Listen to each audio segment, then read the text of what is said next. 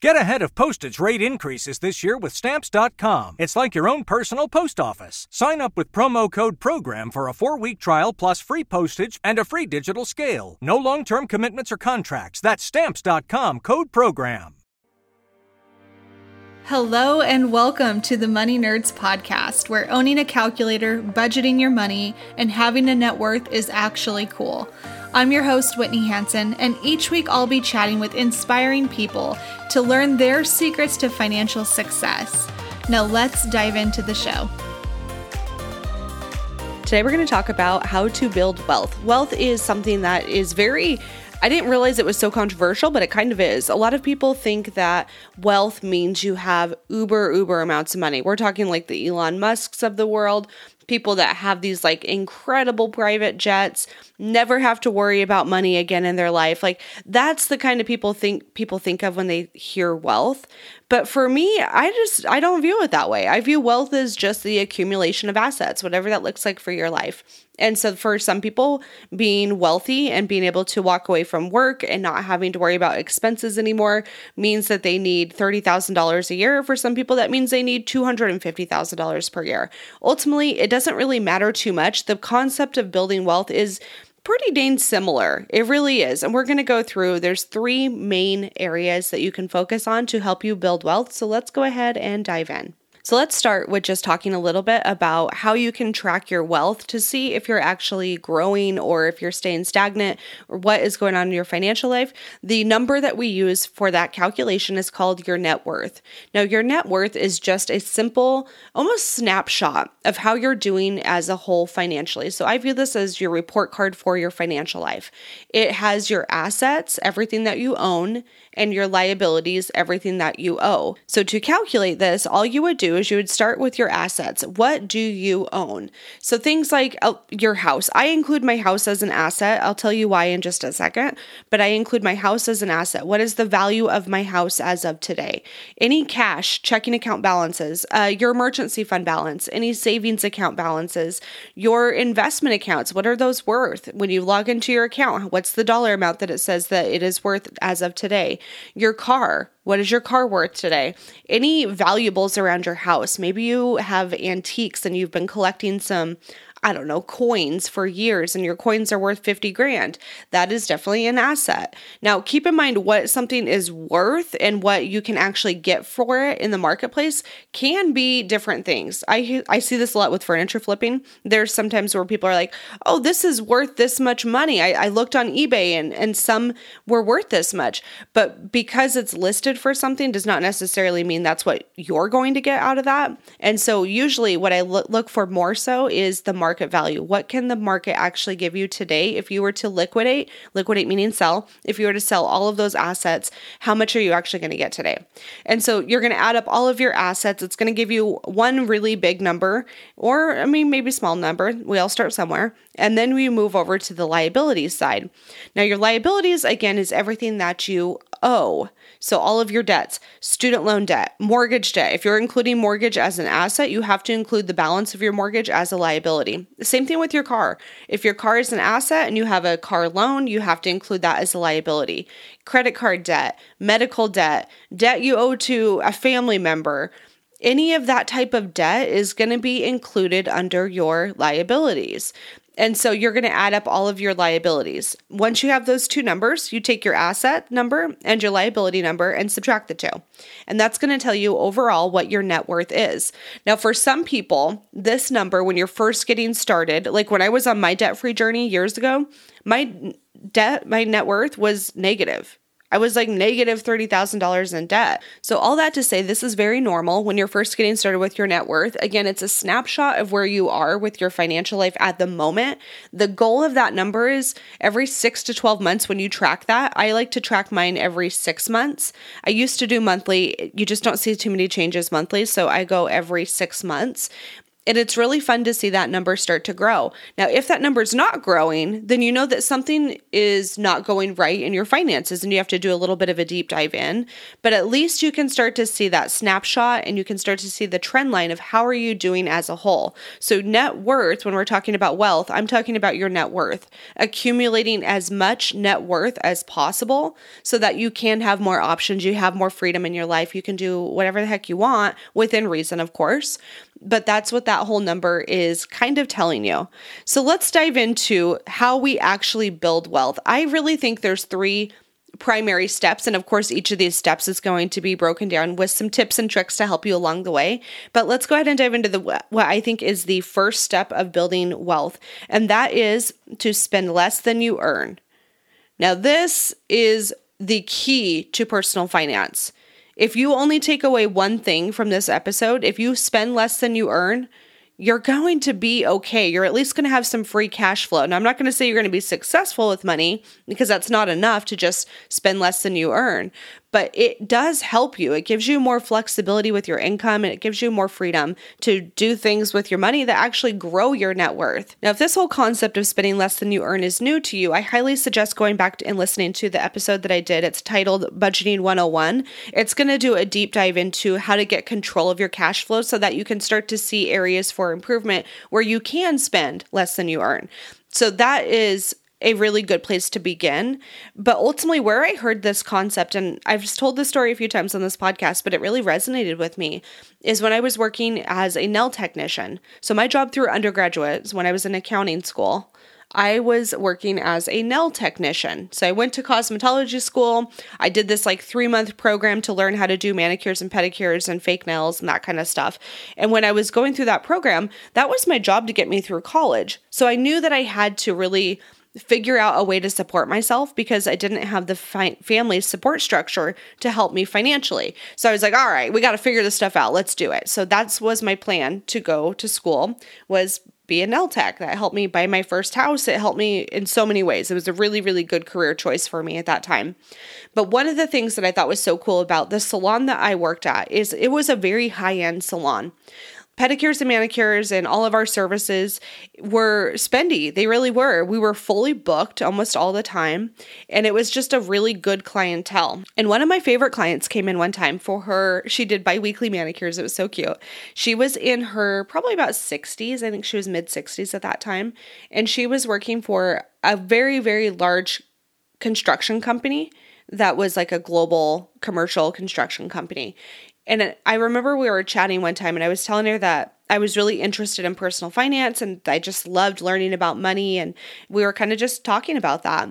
And one of the things that I thought was so cool about this lady is she had been married, she had kids, but at that time she was divorced. So she was just rocking her career, just focusing on her life and traveling and having a good time. And I really admired that because I had never seen that before in my life. I was like, wow, this is really interesting that you can actually have a fulfilled life and not be in a relationship. That sounds like such a stupid thing to say, but for me, that was kind of a novel concept considering the way I grew up. And so I saw that and was like, wow, this girl's she's got her stuff together. This is really cool. And we were talking about money one day and she looked me square in the eyes and told me, Whitney, you will always be successful with money if you live below your means and you save your pay raises. And in that moment, I'm like, okay, what?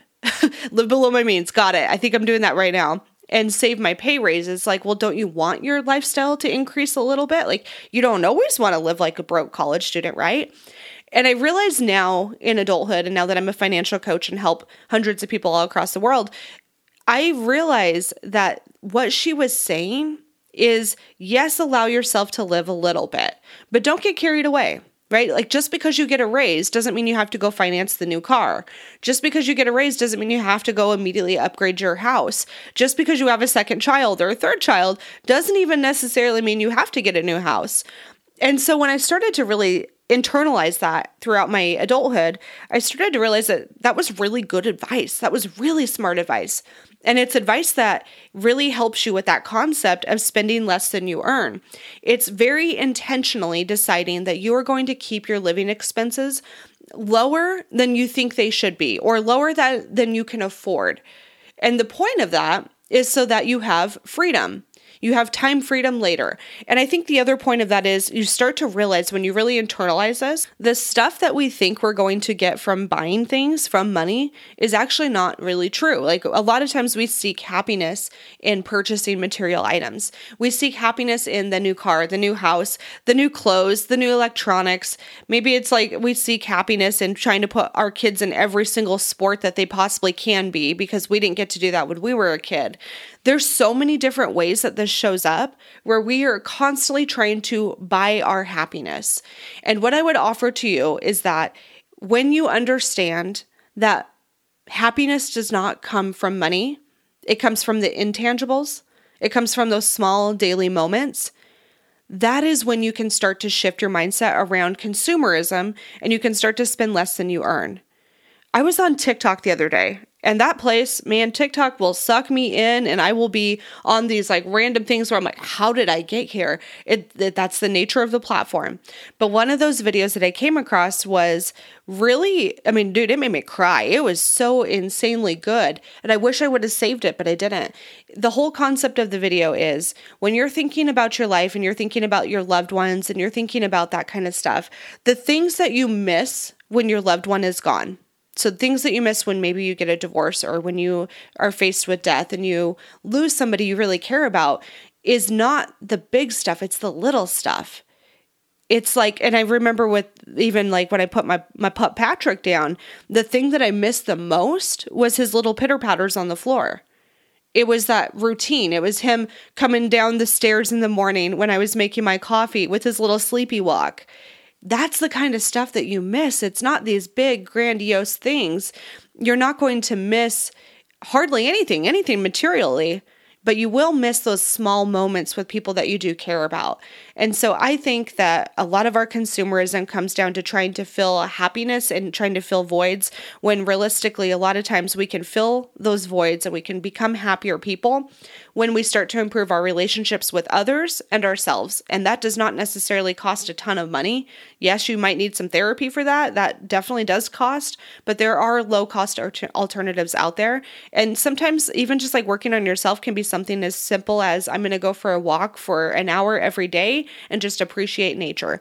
And I know this is sounding a little preachy right now, but I really do believe this. I see it so often where people are constantly trying to buy things to make them feel better about themselves. And that's causing us to spend more than we earn, go into debt, specifically credit card debt, and we don't really get that benefit we were looking for. So what do? We turn to more things. Oh, maybe I didn't buy the right clothes. Maybe I didn't buy the right car. Maybe I didn't take the right type of vacation. Maybe if I just flew in business class, that would solve the problem. We always have this like hamster wheel of not enoughness. And really how to get enoughness is from internally. It's self-contentment. It's having a better relationship with yourself and with others. And I really do believe that. But spend less than you earn is the first step to building wealth. Now, the second step to building wealth, once you have officially started to spend less than you earn, you've got control over your cash flow, you're doing pretty good, you have some disposable income, that's where we start to invest the difference. Now, there's a ton of different ways to invest. There is the stock market. You can invest in bonds. You can invest in companies. Maybe you start your own business. You can invest in other people's companies. You can invest in real estate. You can invest in so many different things. And I think that really does have part of the issue is there's so many options, so it's hard to choose which ones do I do. So let's quickly go through a few of these so that you can start to see maybe an option that resonates with you and maybe it will trigger something and make you want to do a deep dive into it further. So my favorite way of investing is what I call passive investing, which is all through index funds and ETFs. Now, an index fund and an ETF is a low cost investment option compared to an actively managed investment. Actively managed meaning somebody's choosing, they're picking and choosing which stocks go into a fund, and then a fund is just a collection of stocks. Like this is probably a review for most of you. We talk about this a lot, but if you're new to the podcast, I wanted to give you a little bit of language so you understand what we're talking about. My favorite form of investing is always in funds. I really personally don't like to dabble in individual stocks. I just don't find them to be really worth the risk. And some people will completely disagree with me. That is okay. This is just my own philosophy on investing. I like to do things what I call the lazy way. It just works for me. So I will immediately have a contribution from my checking account get pulled over to my IRA. And then from my IRA, I will then, when I have enough money for a specific ETF or fund or whatever it might be, I will then go purchase an ETF or an index fund. An ETF is called an exchange traded fund. It's basically a collection of stocks that's traded like an individual stock, a little bit nuanced there, but basically it's another way to invest your money. I also have investing episodes, so if you are so new to this stuff, go back and listen to the Investing 101 episode. It's going to break this down very, very clearly. So once you have your investment selected and then you go purchase it, what do you do after that? You sit back. You literally sit back and you do nothing. You let that money grow. And that is the beautiful thing about passive investing, specifically through index funds and ETFs, is that you really, when you invest, you don't have to do anything. You really do just sit back and let compound interest do its thing. Let's talk a little bit about what this could look like longer term. I did an Instagram post that I thought was so eye-opening, at least for me too. When I ran the numbers, I was like, damn, this is crazy. Let's say you want $1 million by the time you're 65. And you are expecting a 10% return. Now, we could argue until the cows come home about 10%, or should it be 6, or should it be 8? Ultimately, 10% is what I use for this calculation. So if you're 20 years old, you have to invest $115 per month for you to let that grow and compound to $1 million. 20 years old, $115 per month. Are you kidding me? That's like 2 DoorDash shifts per month. I know this. I've done it. It is so achievable. It really is. Now, once you hit 30, things start to change a little bit because we have less time in the market, right? Between 30 and 65 is less time than 20 to 65. So at 30 years old, you need to invest $307 per month in order to hit your $1 million investment goal. When you hit 40, $847 per month is what you need to invest from 40 to 65 to get $1 million. By the time you hit 50, you're sitting at $2,623 that you have to invest per month in order to hit that $1 million. Now, that's a crap ton of money. Like, that's tough. At 50 years old, trying to invest $2,600 per month, it's really, really tricky. That's why this passive investing philosophy works so well if you can start by the time you're at least 30 or, ideally in your 20s, but 20s to 30s and even in your 40s, it can still work for you. Now, if I was sitting there and maybe someone's listening and they're like, well, that sounds great, but I waited too long. I didn't do this. I don't have any money for retirement. It's not going to be $1 million and I cannot afford $2,600 per month to invest. I totally respect that. If that is the case, that to me is where alternative investments come into play. Things like real estate, things like house hacking. That to me is a really good opportunity. So if I was sitting in someone's shoes where I was like maybe 55 and I needed to think about retirement, I have nothing saved, I would start to focus on cash flow. What types of investments will give me that cash flow, specifically even from real estate? Maybe you have one piece of property that you purchase that will generate, say, $12,000 per year in income. Like that's how much you would take home. If that's the case, and maybe you have a $50,000 salary is what you're thinking you need to survive, so then we just need $50,000 minus the $12,000. We only need $38,000 extra per year. So if you were to get essentially 2 to 3 more properties, you made it. You replaced your entire income and now you can walk away from work. So we talk so much about the stock market and index funds and ETFs and all of that stuff to get you to retirement. But I want you to know that that's not always the best option depending on when you're starting. Sometimes you don't have the $2,600 a month. That $2,600 a month would possibly be better spent into properties that will generate a cash flow for life. That is totally okay too. Or maybe you want to put that money into a business. Maybe you've been really skilled in your job and you just know that you could start a business that would do really well and doesn't even need to have you involved as much.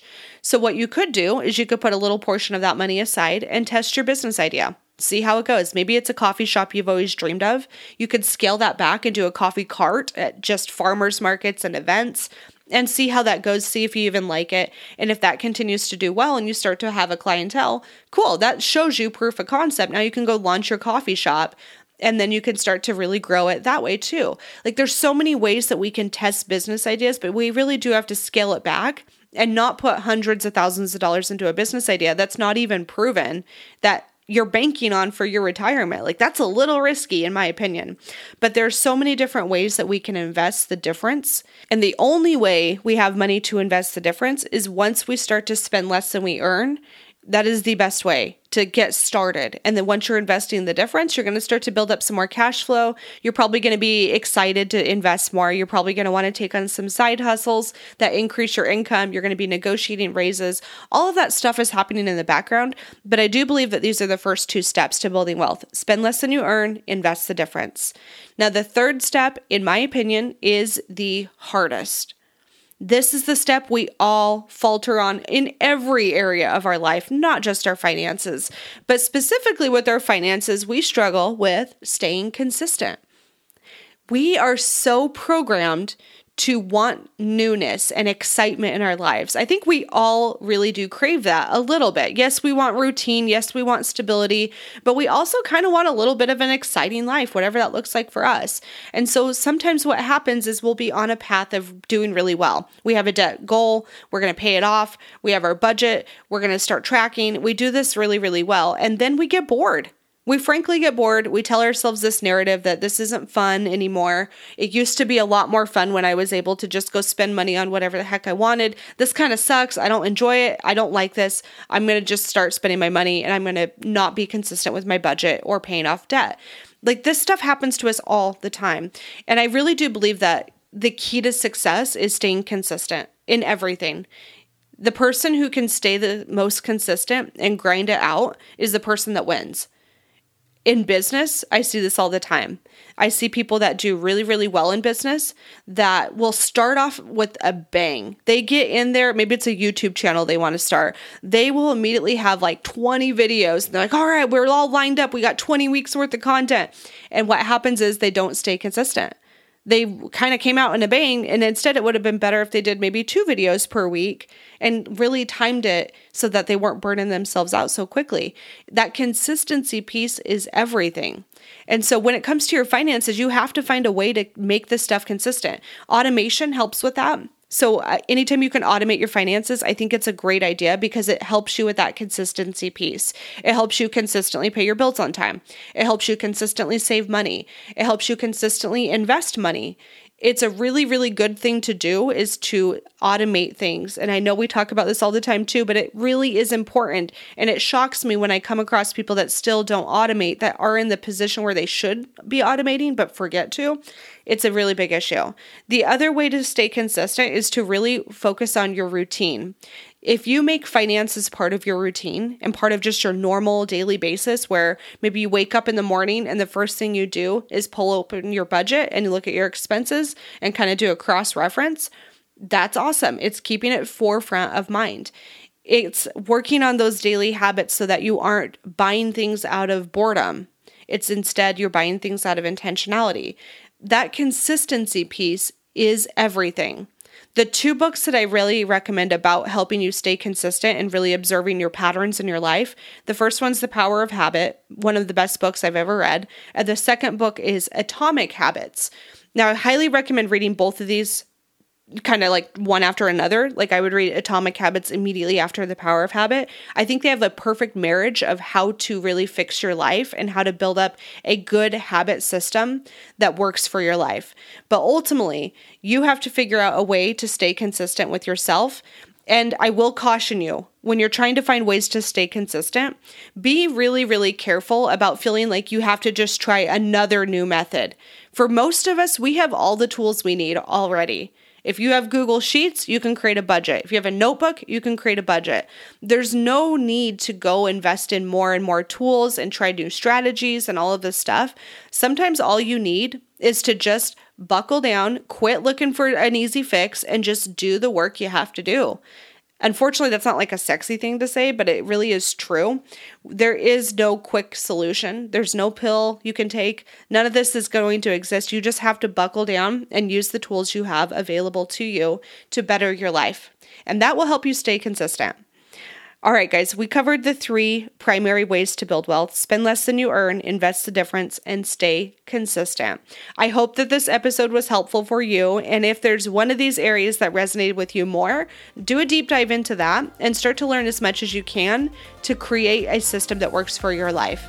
All right, that is it for today. Thank you so much for tuning in, and I will see you next week for another episode of the Money Nerds Podcast. Bye.